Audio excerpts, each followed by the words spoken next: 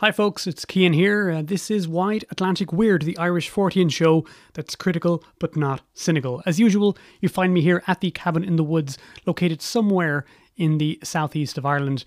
And as you join me upon this occasion, I'm getting ready for a story all about cryptozoology and adventurers of the early 1900s. So picture me wearing my old khaki vest with my old Panama hat slung in the back of the chair, and of course in front of me here on the desk are oldie-timey maps of the uncharted wilderness of South America, such as it was round about the year 1900. Surrounding me, of course, are the heads and pelts of various animals captured on safari, as we were about to tell a tale about a doughty gentleman going out into the wilds looking for animals supposed to be extinct.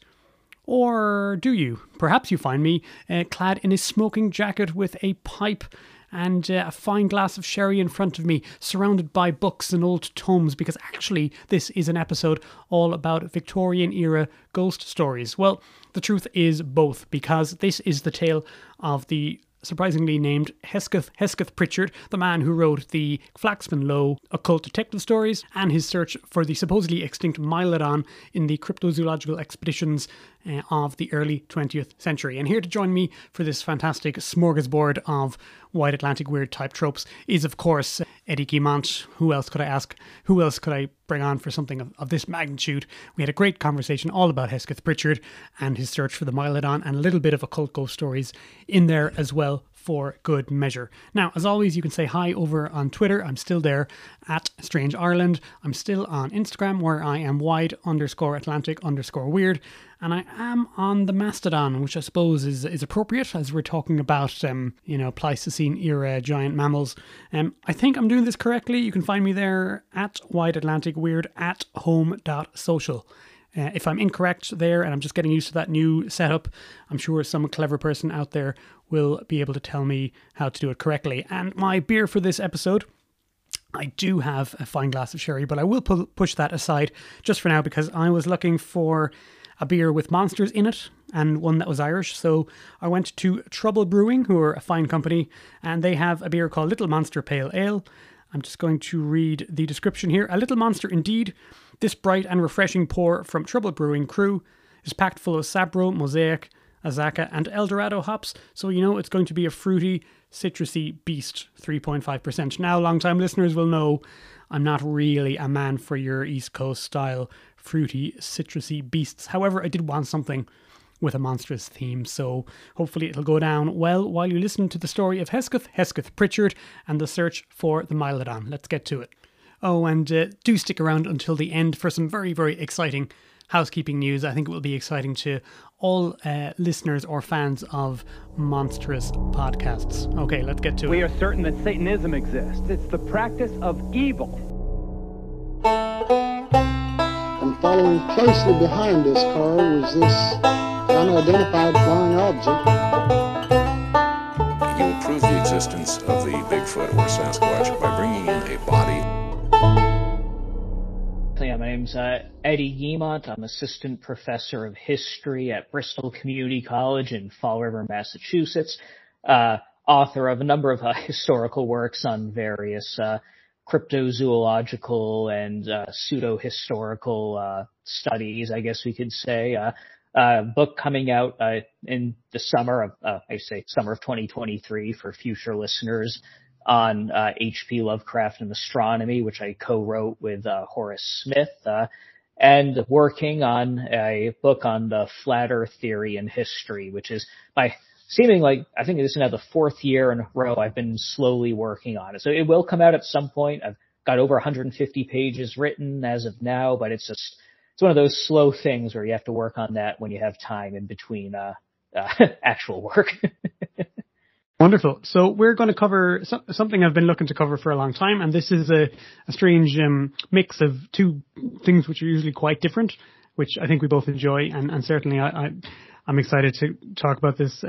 So this is the story of a Victorian writer and traveller by the name of, with the unusual name of Hesketh Pritchard, and his eventual search for the supposedly extinct, but perhaps not, giant ground sloth, the Mylodon, in Patagonia in South America. Now, before we get to this, I'm going to say that before I came across this story, I mostly knew this fellow because he wrote ghost stories, and in particular, he wrote occult detective stories during the 1890s. And this is, I suppose, a subgenre that I've always been very interested in.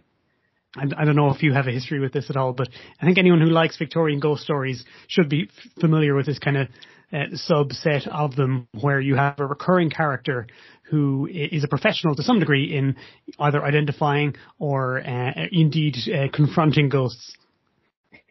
Yes, the character was Flaxman Lowe is the character's name, and I think it's one of those figures I've kind of vaguely heard about. Like, I think maybe I was confusing him with Carnacki, which was William Hope Hodgson, I think, who wrote that. But yes, I have not read personally any Flaxman Lowe stories, but I had that kind of vague knowledge of it. I think he co-wrote them with his mother, and again, his mother, he's kind of a close figure with him.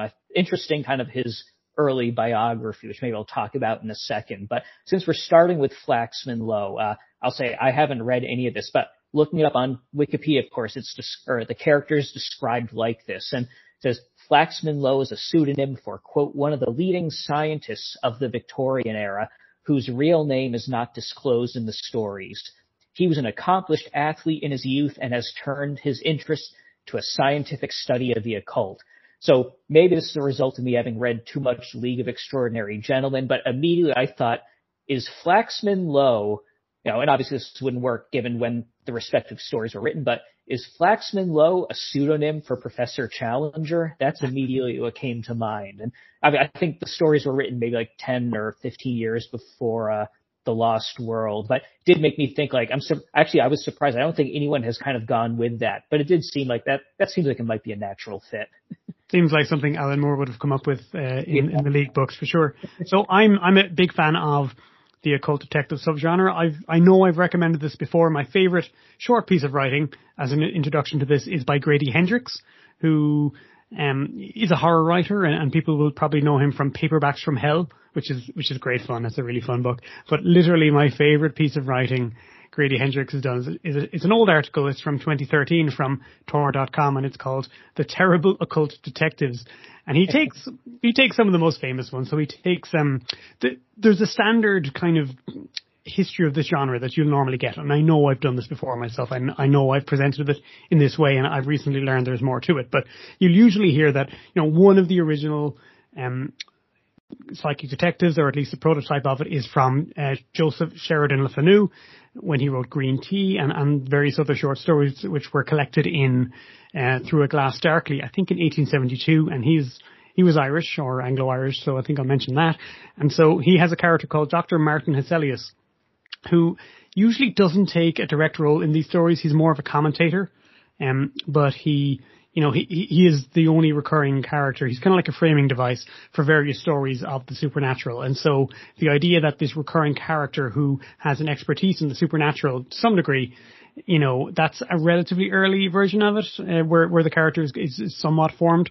And I'll say Green Tea being the most famous and probably the best and the most fun short story out of that collection. But Grady Hendrix is really funny in this article, where he rips all these detectives apart and points out how awful they are and how terrible, how you would never want to consult them because they'll either ignore you or be really condescending to you, or will blow up your house or whatever to defeat the ghosts. And so he covers Martin Hesselius, and he covers Flaxman Lowe, who, coming along in the 1890s, it's kind of late in the game, but he is still one of the earliest fully formed ones, like a guy whose job it is to track down ghosts, and does this repeatedly and has the expertise to do it. And just to be complete, he does mention, he has some funny things to say about William Hope Hodgson's Carnacki the Ghost Finder, who's a little bit later. I think he's 1910s, thereabouts.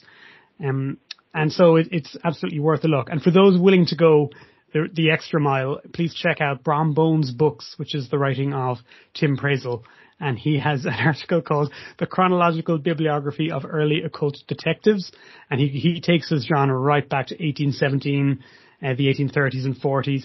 And he has an insanely thorough breakdown of, like, what does he consider it to be an occult detective? What does that mean? And so by whose definition, are you using when you go back in time and say who the first one was? It's loads of fun. So I'll put all that stuff in the notes. But when you read about this stuff normally, they usually say that Martin Hesselius from Joseph Sheridan Le Fanu is kind of one of the first solid early entries. And then you've got, just before Flaxman Lowe, you've got, in Dracula, of course, another Irish novel, you've got Abraham Van Helsing, who kind of fits the bill in that he's a doctor, but he has knowledge of the occult, and it's implied that he's dealt with it before. And, to some degree he fits the bill. And then you've got Flaxman Lowe appears in Pearson's magazine in about 12 stories between 1898 and 1899. As you said, written by this fellow, Hesketh Pritchard, and his mother, whose real name was Kate O'Brien Ryle Pritchard.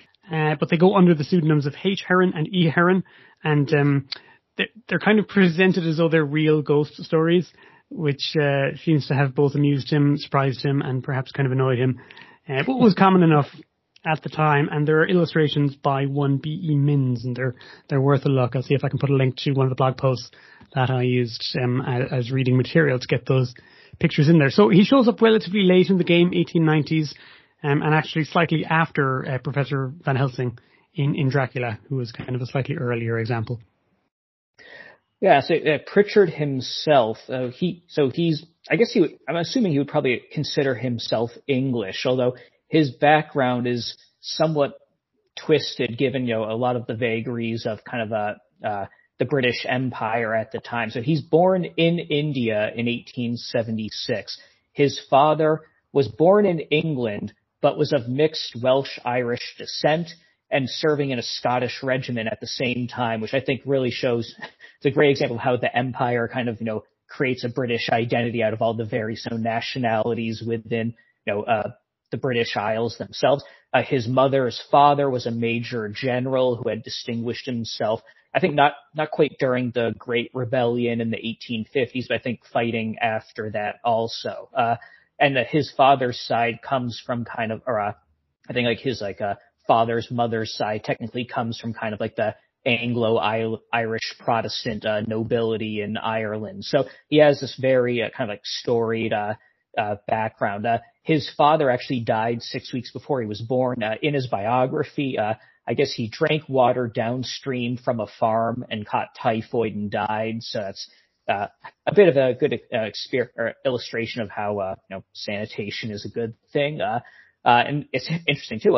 His parents were born in January. His parents were married in January. He was born in November, so that's tight timing, but it still fits in. So it's, especially for, late Victorian era, it's good that timing works out. After, he's born, he goes back to England with his mother. He's, raised there. In February 1897, I think he had already published a number of stories. He's invited to a dinner party by one of his publishers, Reginald Smith. There, at that dinner party, at least according to his biography, this seems like very much a big coincidence, but maybe it's true, stranger things have happened. He meets and befriends these two important figures. Arthur Conan Doyle is one of them, and Arthur Pearson, Cyrus Arthur Pearson, aka Cyrie, as I guess he was called, the publisher. And it's there where Cyrie commissions Pritchard to write the ghost stories for Pearson's, which becomes Flaxman Lowe. And so it is interesting that, there's that one dinner party there. He meets Doyle, he meets Pearson, kind of his future, stories kind of come out of that experience right there. So I've got an article it's from a blog called Grey Dog Tales, and there is a series of articles really about Hesketh Pritchard. There's one called Casting the Prunes, which is obviously a pun on Casting the Runes, the M.R. James story. But there's some, basically it talks about how, firstly, his nickname in school and college was Hex, which is hilarious. Yeah. And he played cricket with the Authors Cricket Club. And on this team was Arthur Conan Doyle, A.E.W. Mason, who wrote The Prisoner in the Opal, which is an occult novel, and J.M. Barrie, who writes Peter Pan. And he's advised to take up writing by none other than Conan Doyle, who gifts him Sherlock Holmes illustrations drawn by Sidney Paget, the classic Sherlock Holmes artist. So this guy is in the thick of, these of the 19th century writers' milieu. This is great stuff. Yeah, that's just goes to show if you're, the grandson of a major general, a lot of doors open for you. Yes, wish we were all that lucky. And that is not the first nor the second Arthur Conan Doyle nor Professor Challenger connection I think we're going to find in this story as we're shortly off to look for extinct animals in South America. So Hesketh Prichard gets a reputation for his travel books. Yeah, and in 1900, Pearson launches the Daily Express newspaper. He needs something to get readership, so he recruits Prichard to go on an expedition to Haiti because he figures, this is something that's kind of, exotic at the time. Haiti, this is less than a century since Haiti became independent. Again, just, as a brief, summary for those who don't know, the Haitian Revolution lasts from, I think it's 1791 to 1804. It's the first successful slave revolution. Also, after the American Revolution, it's the second successful kind of like a colonial independence movement from European powers. After Haiti becomes an independent black republic in 1804, it's kind of held off at arm's length by the Americans, the British, the French for a long time for obvious reasons. They don't like an independent black country. They also especially don't like a model for like slave rebellions. South American republics as they emerge have closer relations with Haiti. But really by the time Pearson launches his magazine, there's been kind of relations, between Haiti for around 70 years or so with Europe. And it's still, not seen in a very positive light. And so you see the story mentioned. I don't know how true it is, but it's brought up like kind of in his book, in his biography, that Hesketh Prichard becomes the first European to walk across Haiti since its independence from France, which maybe that's true, maybe it's not. He used this to write a travelogue. It's seen as like this expose of voodoo, which at the time is still, not really well understood by whites. And this is several decades before Haitian religions, Haitian society starts to be seriously studied by, particularly by Americans. You have a 1929 William Seabrook's The Magic Island, which, again, kind of a very similar travelogue, which is notable for introducing the idea of zombies. I think even like the word zombie in the English language comes like that. You have Melville J. Herskovitz and Zora Neale Hurston in the early 1930s, who kind of are the first Americans. Herskovitz is white, Hurston is black, to do kind of a academic work on voodoo in the United States. And you have Henry J. Whitehead, H.P. Lovecraft's friend, who had written some voodoo-related stories, not from Haiti, but from the Virgin Islands in the early 1920s. But this is before all of them. And interestingly, his book was called Where Black Rules White, which I think kind of gives, kind of the sensationalist sense there, especially because there aren't really whites in Haiti at the time. So it is playing a bit into the kind of, fear of, like white slavery trope at the time. It includes some sensationalist claims like there's child sacrifice and cannibalism and voodoo rites, which I don't think is accurate. But again, you can kind of see why Prichard would publish this. And his reporting on this, there's a lot of stuff about how, he's like simultaneously in mortal danger walking across Haiti, but also, very respected by the black Haitians, of course. It sells a lot, and obviously the Daily Express survives, for good or ill. Arguably, it has this initial like infusion of this historic stories. After his Haitian trip, he returns to England. Shortly after, he's summoned by Pearson again for a second expedition. And I think Pearson is the one who suggests the Mylodon search to Prichard, which again shows that the Mylodon, the idea of this giant ground sloth surviving in South America, was already pretty in the air at the time. And so for this section of the story, as a reference, I turn to my well-thumbed copy of Bernard Hubelmann's On the Track of Unknown Animals. originally in the French, I think from 1958 or 1955, translated to English in 58. My version, sadly, is slightly abridged from the 1960s, but I'm reliably informed that it's only technical information and bibliographical information that was taken out. And rather tellingly, he opens this chapter with the following quote, which is, "Now down here in the Mato Grosso, he swept his cigar over a part of the map, or up in this corner where three countries meet, nothing would surprise."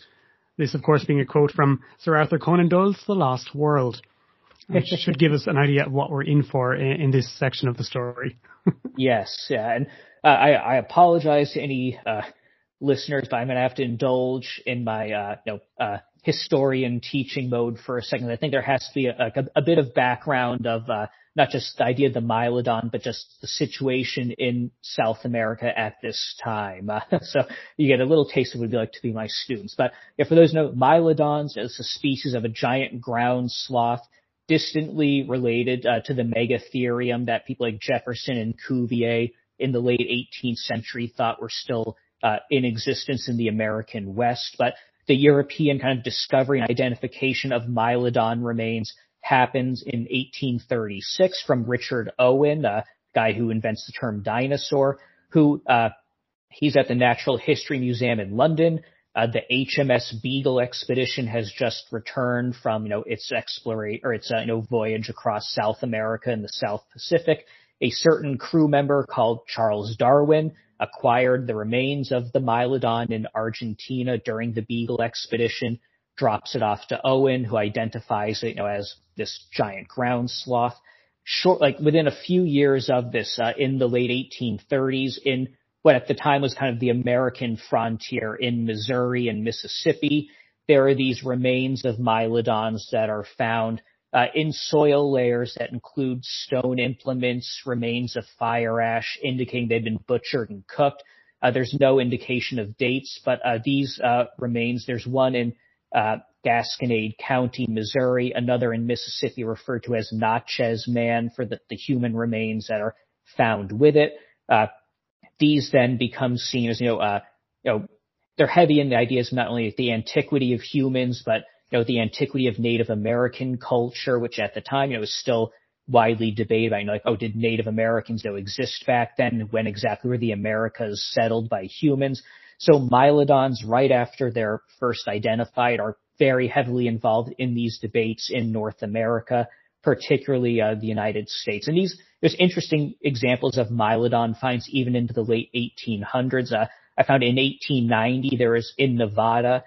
There is these giant footprints that are found that are identified as antediluvian giants, and Othniel Marsh of the Peabody Museum comes and says, these are actually Mylodon footprints. So, even into the 1890s, you still have, these, interesting ways in which, Mylodons are kind of, coming involved at this point. So it's a whole bunch of hubbub that's happening. But, at the time, there's this belief that, human occupation begins crossing the Bering Land Bridge, which actually was controversial at the time into, I think it's really the mid 20th century almost when the idea of the Bering Land Bridge becomes more established. But basically the idea is that humans occupied the Americas from, north to south. So therefore the very tip of South America, Patagonia, the southernmost tip of modern Argentina and Chile would have been settled last. This is important too because a lot of people at the time assumed it's humans who have, killed off these giant animals. So if humans have reached South America, to the very tip of South America last, these giant animals, the charismatic megafauna probably have existed the longest in the southernmost tip of South America. And Argentina itself was colonized by the Spanish in the 1500s. It gained its independence from Spain in 1816. But it's not until the 1870s that the state of Argentina begins to really effectively exert control over the native peoples of Patagonia, the southernmost region. And in the 1870s, there's this there's a term for which I'm forgetting, but the Argentine army moves in very rapidly, basically exerts control, very bloody repression and massacres of the natives there. So it's in this decade of the 1870s that the Argentine government is basically colonizing Patagonia. And along with the army, you also have scientists moving in to kind of, exert Western science, Western knowledge, as part of the state building project.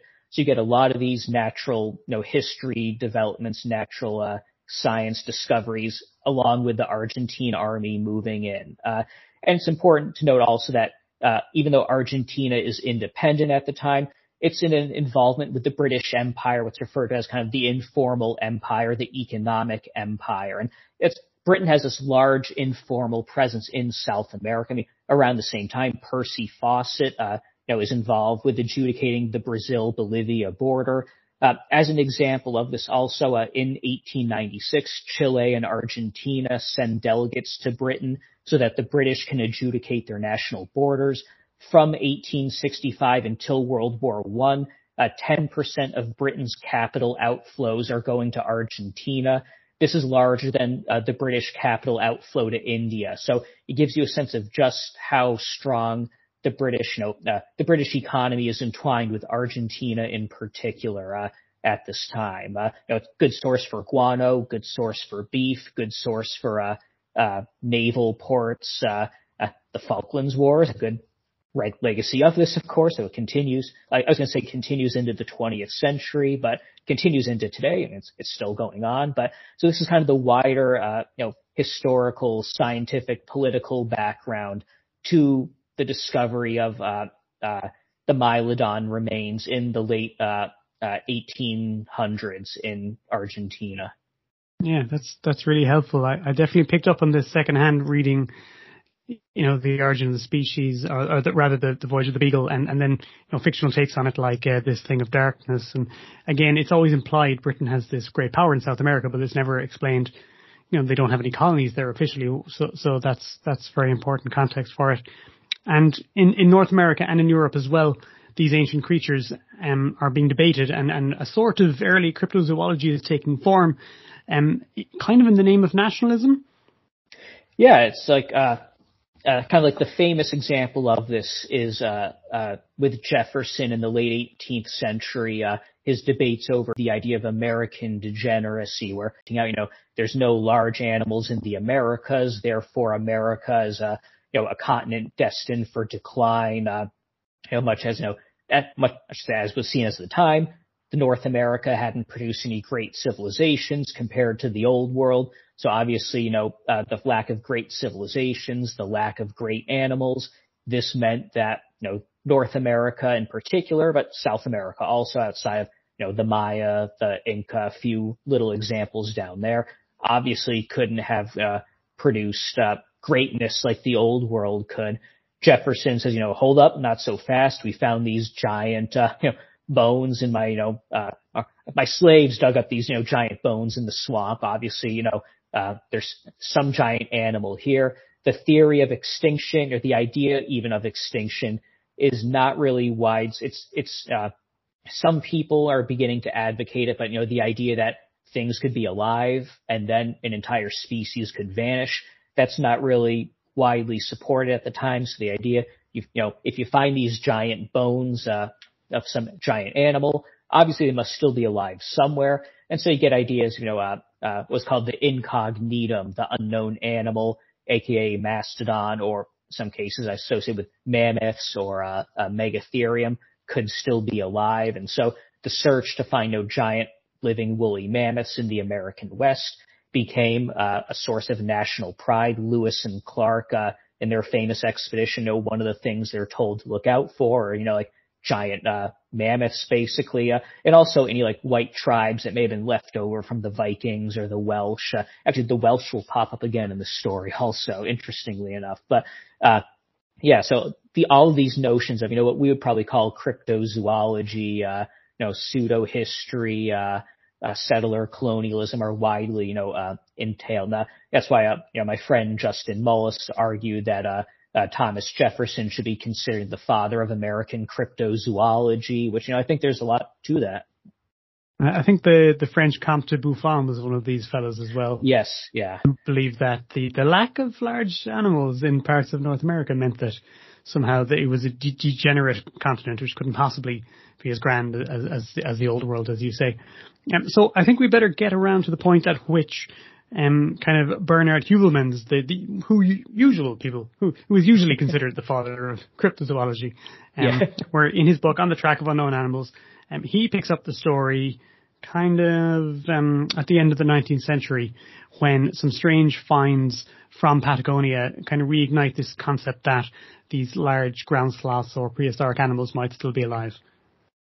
Yeah, so it's like starting in the 1870s with, the expansion south of the Argentine state. There are human remains that are found in Patagonia alongside what seem to be obviously butchered or tooled remains of megafauna. Like you have megatheriums, mylodons, glyptodons, which are like these giant armadillos, which if you've ever seen the remains of them, it's pretty impressive, giant fossil shell. But the big flashpoint that emerges is in 1898, when what appear to be remains of mylodon bones attached to what seems like very fresh skin with hair attached are found. I think from what I've read, I've seen a few conflicting statements about this, but what I think is the case is there was a road construction and kind of they dug up these remains in Patagonia. And again, it goes with, the process of state building. You got to have roads for, military, travel. So this, strange hair, skin were found,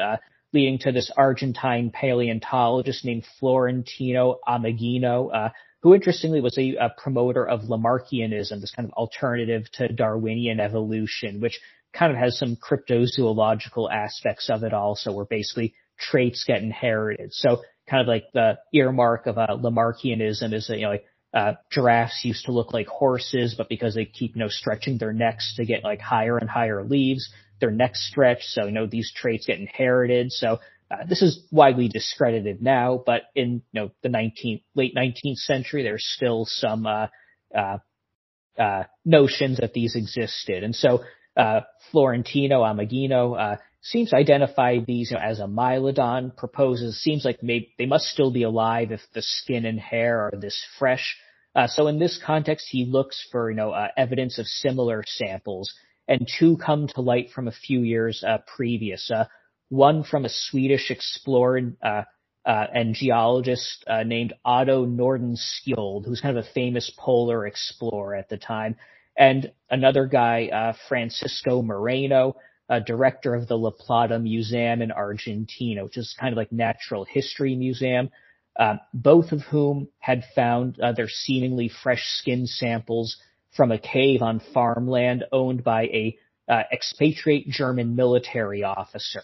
Also, it seems like Chilean naval officers had kind of crossed the border and taken a lot of the samples of the mylodon skin from Argentine territory. So, right off the bat, you have conflicts between the Chilean and Argentine border. You have Swedes coming in and exploring.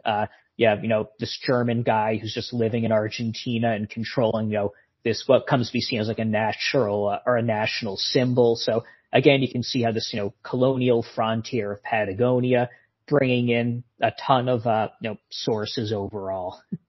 One of the facts that I enjoyed in Heuvelmann's book is he mentions that the skin seems to be, it's being used by this German fellow, Eberhard, I think.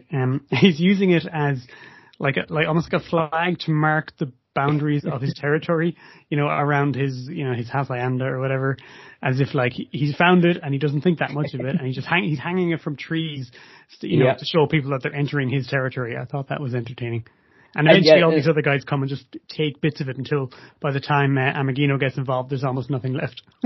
And you see this referred to sometimes as like, they found the mylodon skin hanging from a tree. So, the implication being, it must have still been alive. It could have climbed up in the tree and left its skin there. But again, this seems to be a corruption of the guy just basically hanging his skin, or in the tree as a flag. And it's just, very funny in this case where, again, it's an example of how stories get kind of muddled all together. But anyway, so Ameghino finds that Nordenskjöld and Moreno both have these samples from this German guy, Eberhard. And so Nordenskjöld takes his sample back to Sweden.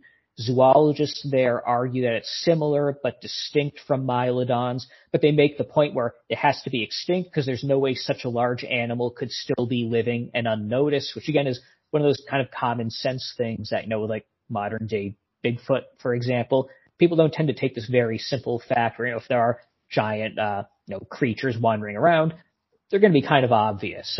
So the Swedes, they kind of go on a bit of a dead end. Marino, for his case, he takes his sample to the Zoological Society of London. Marino himself, he had previously been part of the Argentine delegation to London in 1896 as part of the border dispute with Chile. So he has these contacts in London. In London, Marino advocates the idea that the samples were from a long dead animal, but the members of the Zoological Society advocate the idea that it has to have been recently alive because of the state of the skin.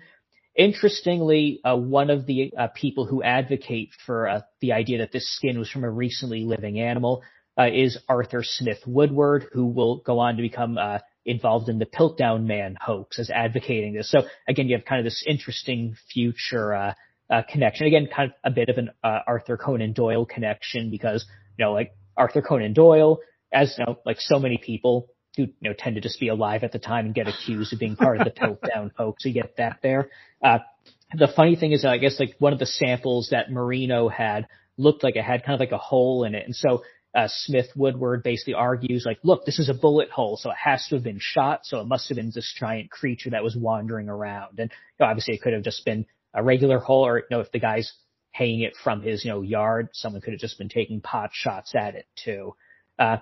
So into this debate, Ameghino comes back by advocating that the indigenous, I think I'm pronouncing this right, Tehuelche people, who are the indigenous natives of this region of Patagonia, have a legend of a creature called the Yemish, or the water tiger. It's kind of always translated into. So he says this Tehuelche legendary creature might not even be real, but it might actually even be the living Mylodon. Even Heuvelmans on the Track of Unknown Animals, he points out like this doesn't really make sense because the description of the water tiger doesn't match really at all with the Mylodon. So again, showing unusual restraint from Heuvelmans in this point, having basic common sense there. But the one thing that did come to mind, and I didn't mention this before, but Moreno and Ameghino had a history together. They had helped develop kind of like build the Museum of La Plata. Moreno then fires Ameghino, so it seems like there's a lot of bad blood in between those. So I did wonder if Ameghino kind of like inserted himself back into this debate with, the ridiculous, Yemish water tiger story by just being like, a way to try to take Moreno down a peg, and maybe also just be like, this is a ridiculous thing. Maybe this is the case, So I think there's some bad blood in between them as well. I couldn't find a lot on Ameghino's later life, but Moreno himself seems like after the events of this story went down a very like far right wing trajectory also, which I think also may have colored some of his opinions of like the native legends of creatures. But basically this leads to the Argentine geologist Rudolf Hathel leading this follow-up expedition who proposes that Mylodons may have been domesticated in the past and kept in the cave on the German farmland as, sort of like a pen. So this may have been like an ancient enclosure for domesticated Mylodons. Nordenskjöld's brother, I forget what his name was, comes back from Sweden, looks around a lot as well. So there's a lot of all of these kind of interesting, like colonial issues that are, expedition or quasi-expeditions that are happening even before Pritchard get involved. But what ends up happening is that Ameghino then kind of goes back to early 16th century Jesuit accounts of the early European exploration of the Straits of Magellan. He finds an illustration of a creature called a suckerath, which, if trying to figure out how to describe this, looks like a thin lion with a giant bushy like squirrel tail going over it, and like I guess a human face, you can kind of say, which again, this does not really connect with what a Mylodon would have looked like, but he argues this was a distorted depiction of a Mylodon. And I think, if I remember right, Heuvelmans kind of comes down on this and says, yeah, maybe that was true. And even Heuvelmans himself ultimately decides, like maybe Mylodons went extinct in Patagonia thousands of years ago. maybe some still survive in the Amazon. Maybe they're living in the city of city of Zed, I should say for this podcast. But interestingly, also I'll say I looked through the volumes of the just Cryptozoology, the Journal of the International Society of Cryptozoology, which Heuvelmans was the publisher of. I only found one very brief mention of Mylodons. I think it was basically like they were including like a list of 20 possibly still living extinct animals. And so it seems like, even Heuvelmans, much as he wanted to believe, I think even he was basically not fully on board with the idea that the Mylodon might still be alive, at least in Patagonia. But into all that, that's that's the background of the expedition that Pearson hires Pritchard to do. You have the Swedes, you have the Argentines, you have the Germans involved. Obviously, the British have to get involved in, searching out, especially because Argentina is basically their backdoor, their unofficial colony. So obviously, you have to get them involved as well. I enjoyed Heuvelmans' comment that Ameghino he's coming up with a name for this creature, and he calls it Neomylodon listei. So it's named after a friend of his, Ramon Lista, who's Argentinian Secretary of State, I believe. Yes. So he's a friend of his and a highly prominent politician who has a story that he was hunting in the jungle and he shot at an animal which he describes as being like a pangolin. So a small quadruped with a long tail, but it was covered in hair. And so Heuvelmans is a bit funny about this. I can't quite interpret what he's saying, but he kind of implies that maybe either Heuvelmans or Ameghino thought that this was a younger version of the Mylodon because it fits the pattern, only a lot smaller. And but entertainingly, Heuvelmans says that this was an unnecessary redundant name for a type of Mylodon that had already been classified, Glossotherium darwinii, and that in fact he was known for being a little trigger happy when it came to describing and naming new species, and he already had a terrible reputation for redundant names at this point in his career. Yeah, we'll come up with a redundant name as well through the Pritchard expedition as well. But yeah, it did remind me a bit of the story, like in the modern day, you get politicians now, at least in the U.S., talking about, how they've seen UFOs or whatever. Basically, I think what the UAP is, to the recent U.S. Congress, it seems like, the Mylodon was to the Argentine political elite, around the turn of the century. So he's, Hesketh Pritchard is pitched by Pearson as his second big expedition after he gets back from Haiti. Now he's off to Patagonia. He publishes this book or the account of his expedition in a book in 1902 called Through the Heart of Patagonia, which is you can read it for free online, Project Gutenberg. And from the introduction, I'll just read what he says right here. During the whole time I spent in Patagonia, I came upon no single scrap of evidence of any kind which would support the idea of the survival of the Mylodon. I hope to have found the Indian legends of some interest in this connection, and I took the utmost pains to sift most thoroughly all stories and rumors that could by any means be supposed to refer to any unknown animal. Of this part of the subject, I have given a full account elsewhere. And again, he says, animal life is so rare in the forests of the Andes. The idea that a Mylodon population could survive makes no sense. So again, you have, it's like the ecology can't support big animals. No one has reported seeing these big animals. It's ridiculous to think they live. You have some pretty common modern cryptozoology enthusiasts, and UAP enthusiasts for that matter, could kind of take some lessons from Pritchard. And so that's from the introduction of Through the Heart of Patagonia. He does not discuss the Mylodon again until the appendix, which again I think gives a sense of what Pritchard thought of this. So, but yeah, in his appendix he does talk a bit about an account of the discovery of the skin given by Moreno to the Zoological Society. He has some digs at Ameghino, and he there's a section of the appendix that's written by Smith Woodward, or it's reprinting his ideas of the Mylodon. Interestingly, the last part of the appendix are Pritchard's thoughts on the Tehuelche legends of the Yemish, the water tiger, which I think also is useful for illustrating some of Pritchard's let's say, colonial views in general. He says, in fact, as described by the Indians, the Yemish was scientifically absurd, but the Indian is like a child in many ways and would naturally endow a creature he feared with extraordinary attributes. He then cites William Windward Reed's 1864 book, Savage Africa, as the best example of travel literature, which shaped his own approach to Patagonia.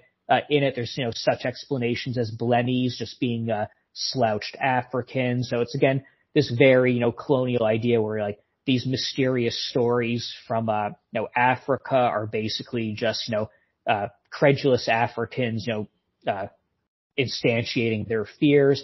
He says that's the basis for his approach to South America, which, again, I think is not surprising, but he's pretty much laying it all out there what his views of this all are. You know what? I've got the same quote here, and just before he says this about the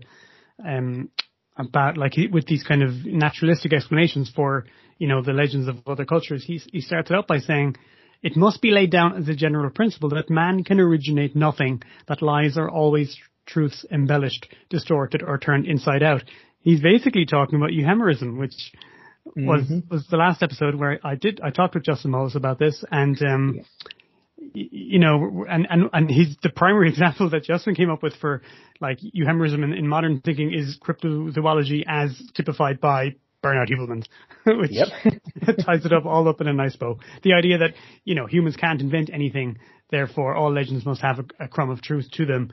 And here it is being used, in a patronizing colonial sense as well. Yep. Yeah, it's like there's a lot to be said about the idea of, you can't have religious views. Obviously, everything has to be, based on fact. I think for a separate project, I've been doing some research on Halley's Comet, and you have the idea of, Halley's Comet as the basis for the Star of Bethlehem. And there's this interesting focus. I mean, like this religious experience, the Star of Bethlehem. It can't just be a religious, issue. It has to have been a supernova or a comet or something. So I think that's, a rare example of, I think Western views of a humorism on their own legends. But yeah, it is just funny that, again, it's a very modern, view of some of this stuff overall. And yeah, and I think, so he says also, in this spirit, I set out for the interior of Patagonia. And, although the legends of the Indians were manifestly to a large extent the result of imaginative exaggeration, yet I hope to find a substratum of fact below these fancies. And, finally, after much investigation, I came to the conclusion the Indian legends in all probability refer to some large species of otter. So an otter is, you have either a water tiger, an otter, that's what a giant pangolin, but it's, obviously it's not a Mylodon, but, the conclusions otherwise are a bit colored, I would say. Although I will say right after he died in 1922, there's a biography about him written. In the biography, the biographer notes that a large number of his crew are German and Welsh settlers in Argentina. And there you have the legend of, the Nazis going to Argentina after World War II. There's a large German and Italian and British population of settlers there before, even before World War I. So I think it's also a bit telling that when he gets to Argentina, he's recruiting these, these more recent Northern European settlers to Argentina, not, indigenous people, not as many indigenous, certainly not as many of the Spanish population, but he's really focusing on these kind of North German settlers to Argentina. So, and he complains about how they basically, fail him at every end. So again, it's, Pritchard can't fail; he can only be failed, I guess. But again, he does succeed in identifying a new species of puma, the Puma concolor pearsoni, which he names after Arthur Pearson, which later is, identified as, it's actually just already identified South American cougar. So again, you have kind of that replication there. Even though Pritchard buys the skin from a local Tehuelche, so he doesn't even see a live one himself. But again, he buys the skin from a local native and says, "Oh, I discovered a new species of puma," which also is not even a new species. Which again, I think kind of shows how some of these imperial views of zoology kind of come across overall. I will say also, upon returning from the Mylodon expedition, early the next year in 1902, Pearson hires him for kind of like a third, like publicity thing, I'll say a third headline generator for the Daily Express. So his first one was going to Haiti, reporting on voodoo. The second one was going to Argentina, reporting on the Mylodon. This third expedition to this exotic location is go to Ireland and report on nationalist activity, which again, I think is a great example of how imperialism, cryptozoology have these national issues, kind of all bleed out together. I guess the Irish nationalists, the Fenians, are as exotic as Mylodons. 10 out of 10, no notes, as the kids say online. Yeah. Heuvelmans is quite sniffy about the end of all this. He says that he describes Pritchard as going home in a huff and having not even gone as far as the cave where the Mylodon remains are supposed to be found. He just gives up. Ultima Esperanza, I believe is the name of it. Yes. And I had a couple of small connections I'd like to make that I picked up along the way. So one of the things I remembered from talking to Richard Fallon about this on our episode where he spoke about his book about dinosaurs and prehistoric animals in fiction was that there's a couple more Arthur Conan Doyle connections which I have to make. So being as The Lost World to me is kind of like the ground zero for modern. It's not the earliest, but it's like just a very early perfect account of what became 50s and 60s cryptozoology for me personally. So Conan Doyle firstly promoted, and Richard reminded me of this recently, he promoted this case and the possibility of the Mylodon being real as late as the 1920s and wrote about this. And he also, there's a connection through Ray Lancaster, who is of course director of what's now the Natural History Museum at the time when I believe when The Lost World was written in 1912, and he's in the book.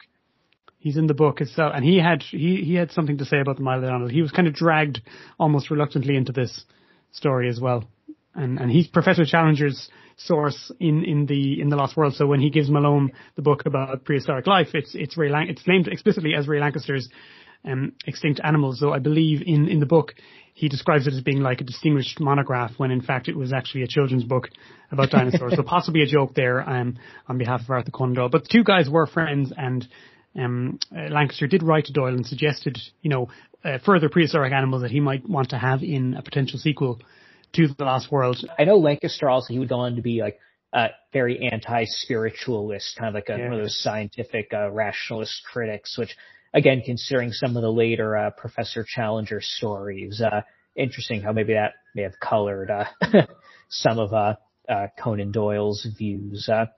Now there was one other thing I was going to mention to the Lancaster, but it's the spiritual ether has left my head in that case. I had a quote here somewhere where he basically says, it's just about possible but not probable that such a thing could be out there, and that seems to have been the extent to which he put himself out there. But he's saying it's possible, but his language implies that he's kind of reluctant to do so.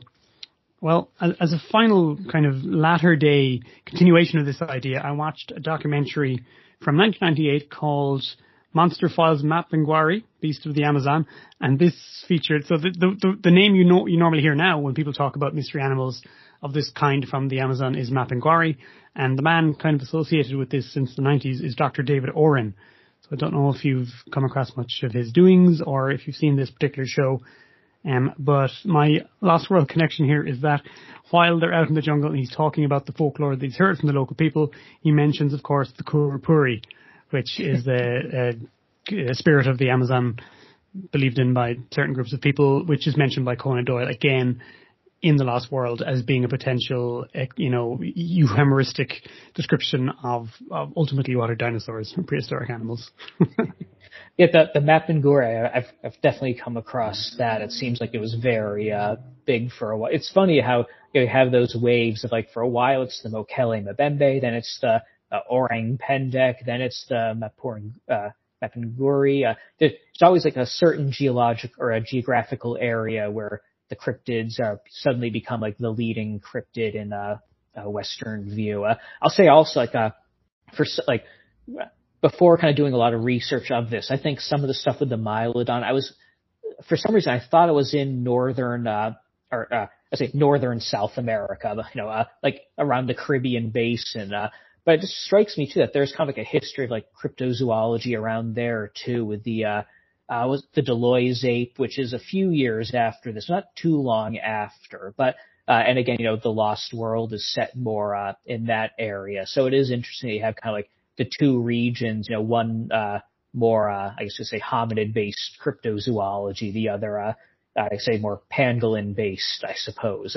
There is kind of an interesting bit with ancient or animals, extinct animals being rewilded to some degree. I think it was last year there was a paper from the University of Massachusetts talking about how in Colombia, the drug kingpin Pablo Escobar releases a lot of hippopotami into the rivers, and they talked about how they're like inadvertently kind of like taking over the ecological role that some of these like extinct megafauna used to inhabit, like 10,000 years ago in South America. So because thanks to Mr. Escobar, we now have kind of like a inadvertent role model for how some, hypothetical de-extinction might work ecologically with some of this, which again, I don't think that was on his mind overall, but it's an interesting parallel development.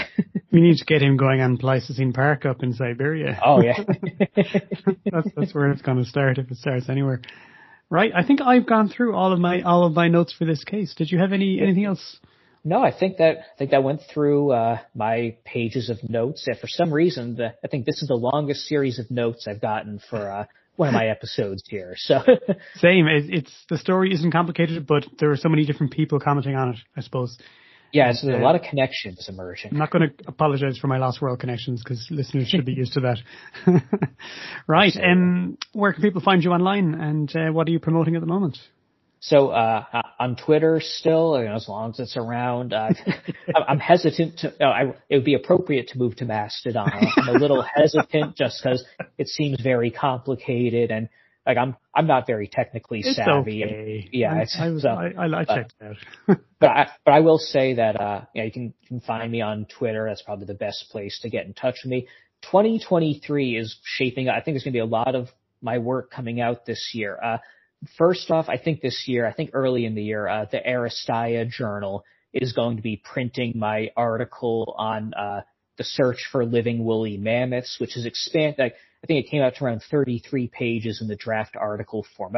I think actually my very first appearance on Wide Atlantic Weird, I was kind of working on it there. So that's ostensibly about searching for woolly mammoths, but the article spun off. There's a bit on mound builders in there. There's some bits on Bigfoot, on the Mokele Mbembe. So it became kind of a general catch-all view. So I think that's going to come out earlier in the year from the Aristaya Journal. February of 2023, there's an edited volume called American Science Fiction Television and Space, Productions and Reconfigurations from Palgrave Macmillan. I have a chapter in there on the political economy of Star Wars: The Clone Wars, which, again, that's one of those I started writing that in 2018, so it's finally coming out. So some of it may be a bit dated by now, but I had a lot of fun writing that. November of 2023, University of Pittsburgh Press putting out an edited volume called Evolutionary Theories and Religious Traditions in the Long 19th Century. I have a chapter in there on how political radicals in the 19th century used astronomy. So if you're interested in, for example, how Marxists interpreted the idea of Martian canals, I cover that. So there's a lot of science fiction in there too. Again, had a lot of fun working on that. And of course, summer 2023 from Hippocampus Press, the book H.P. Lovecraft and Astronomy When the Stars Are Right, which I co-wrote with Horace Smith. That will be being published. I think with Index, that's going to be over 400 pages. So plenty to talk about with Lovecraft, astronomy, space opera, the legacy of, Lovecraftian science and science fiction. Real excited for that book to finally come out. Had a lot of fun working on that with Horace. But yeah, so this is all the publications I have coming out in 2023. That's amazing. I'm just going to add one thing. If anyone is interested in reading the fictional work of Hesketh Pritchard, and you're interested in Little Flaxman Lowe, occult detective, my recommendation is for a story called The Story of Balebrow. and I won't spoil it. It's ridiculous and over the top and loads of fun and everything that Flaxman Lowe should be. And if you like your Victorian ghost stories a little bit silly and over the top, that's the one to go for. I'll put a link to it in the notes. Yes, I got to read that. Yeah, it's doing the research for this. I did think, okay, I got to read some of the Flaxman Lowe stories. I just reread a lot of Arthur Conan Doyle's kind of like supernatural stories, so I got to get something new now to work on. Wonderful, Eddie. Thanks as always. That was tremendous fun. I learned tons, and we'll be pleased to have you on next time. My pleasure. Always happy to make my way through the woods to the cabin.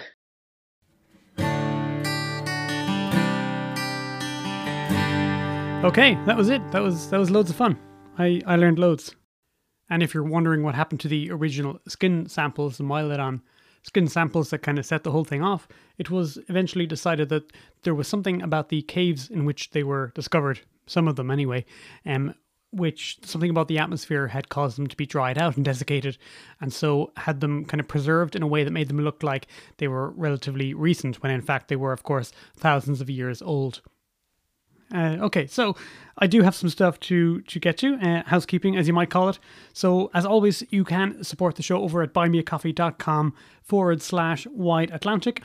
Because it's been a little while since our last episode, I have a number of folks to thank who have done so. A huge thanks to the Architectopteryx, who has supported us very generously yet again. Also huge thanks to Pete Williams, huge thanks to Horace Eldon Smith, huge thanks to Anna, and huge thanks to Rob Valentine. Now, lots of people wrote nice things, and I don't really have time to read them all out. I do read them, I do appreciate it. I'll just briefly read a little bit of what Anne wrote because it was interesting. Thanks for the interesting episode about fairies and euhemerism. Also, I appreciate your non-dismissal treatment of the weird, mythological, and fantastic. I mostly make sense of the world through the modern, Western scientific lens. Nowadays, that includes admitting that scientific knowledge is limited and evolving. I think it's great, even exciting. So thanks, Anne, for nice words and some interesting thoughts there. And I'm going to read some comments that we got, some interesting ones from Instagram recently about the episode with Justin Mullis and fairy euhemerism. So thanks to Verstixist, I think I'm saying that right, who wrote, I think euhemerism needs to go on my favourite word list. I remember being absolutely enchanted by the concept when I first read about it, likely in children's fantasy literature. And it feels amazing 30 plus years on to have a theoretical framework to help me place it. And euhemerism, in case you missed our last episode, is the concept, the idea that all all legends have, come from something real. The idea that actually humans aren't very good at making things up, or we're not very inventive, and therefore every unusual story must be trying to tell us something distinct and concrete. And so Justin Mullis talked quite a bit about that on our last episode, fairies and fairy euhemerism. I want to say thanks to Ian Wood for sending me on an interesting article about the folkloric figure known as the Green Man. It was in the midst of a conversation where I was kind of giving the usual story that you'll hear from folklorists, that the Green Man was at least named, if not sort of invented, as late as the 1940s. And Ian Wood sent me on an article with some interesting stuff about the roots, the deeper roots of the phenomenon. That was before Christmas. I still haven't had time to go through it and dissect it and check out all of the references and original material, which I'd like to do with something of this nature. But big thanks anyway for sending that on. It looks very interesting.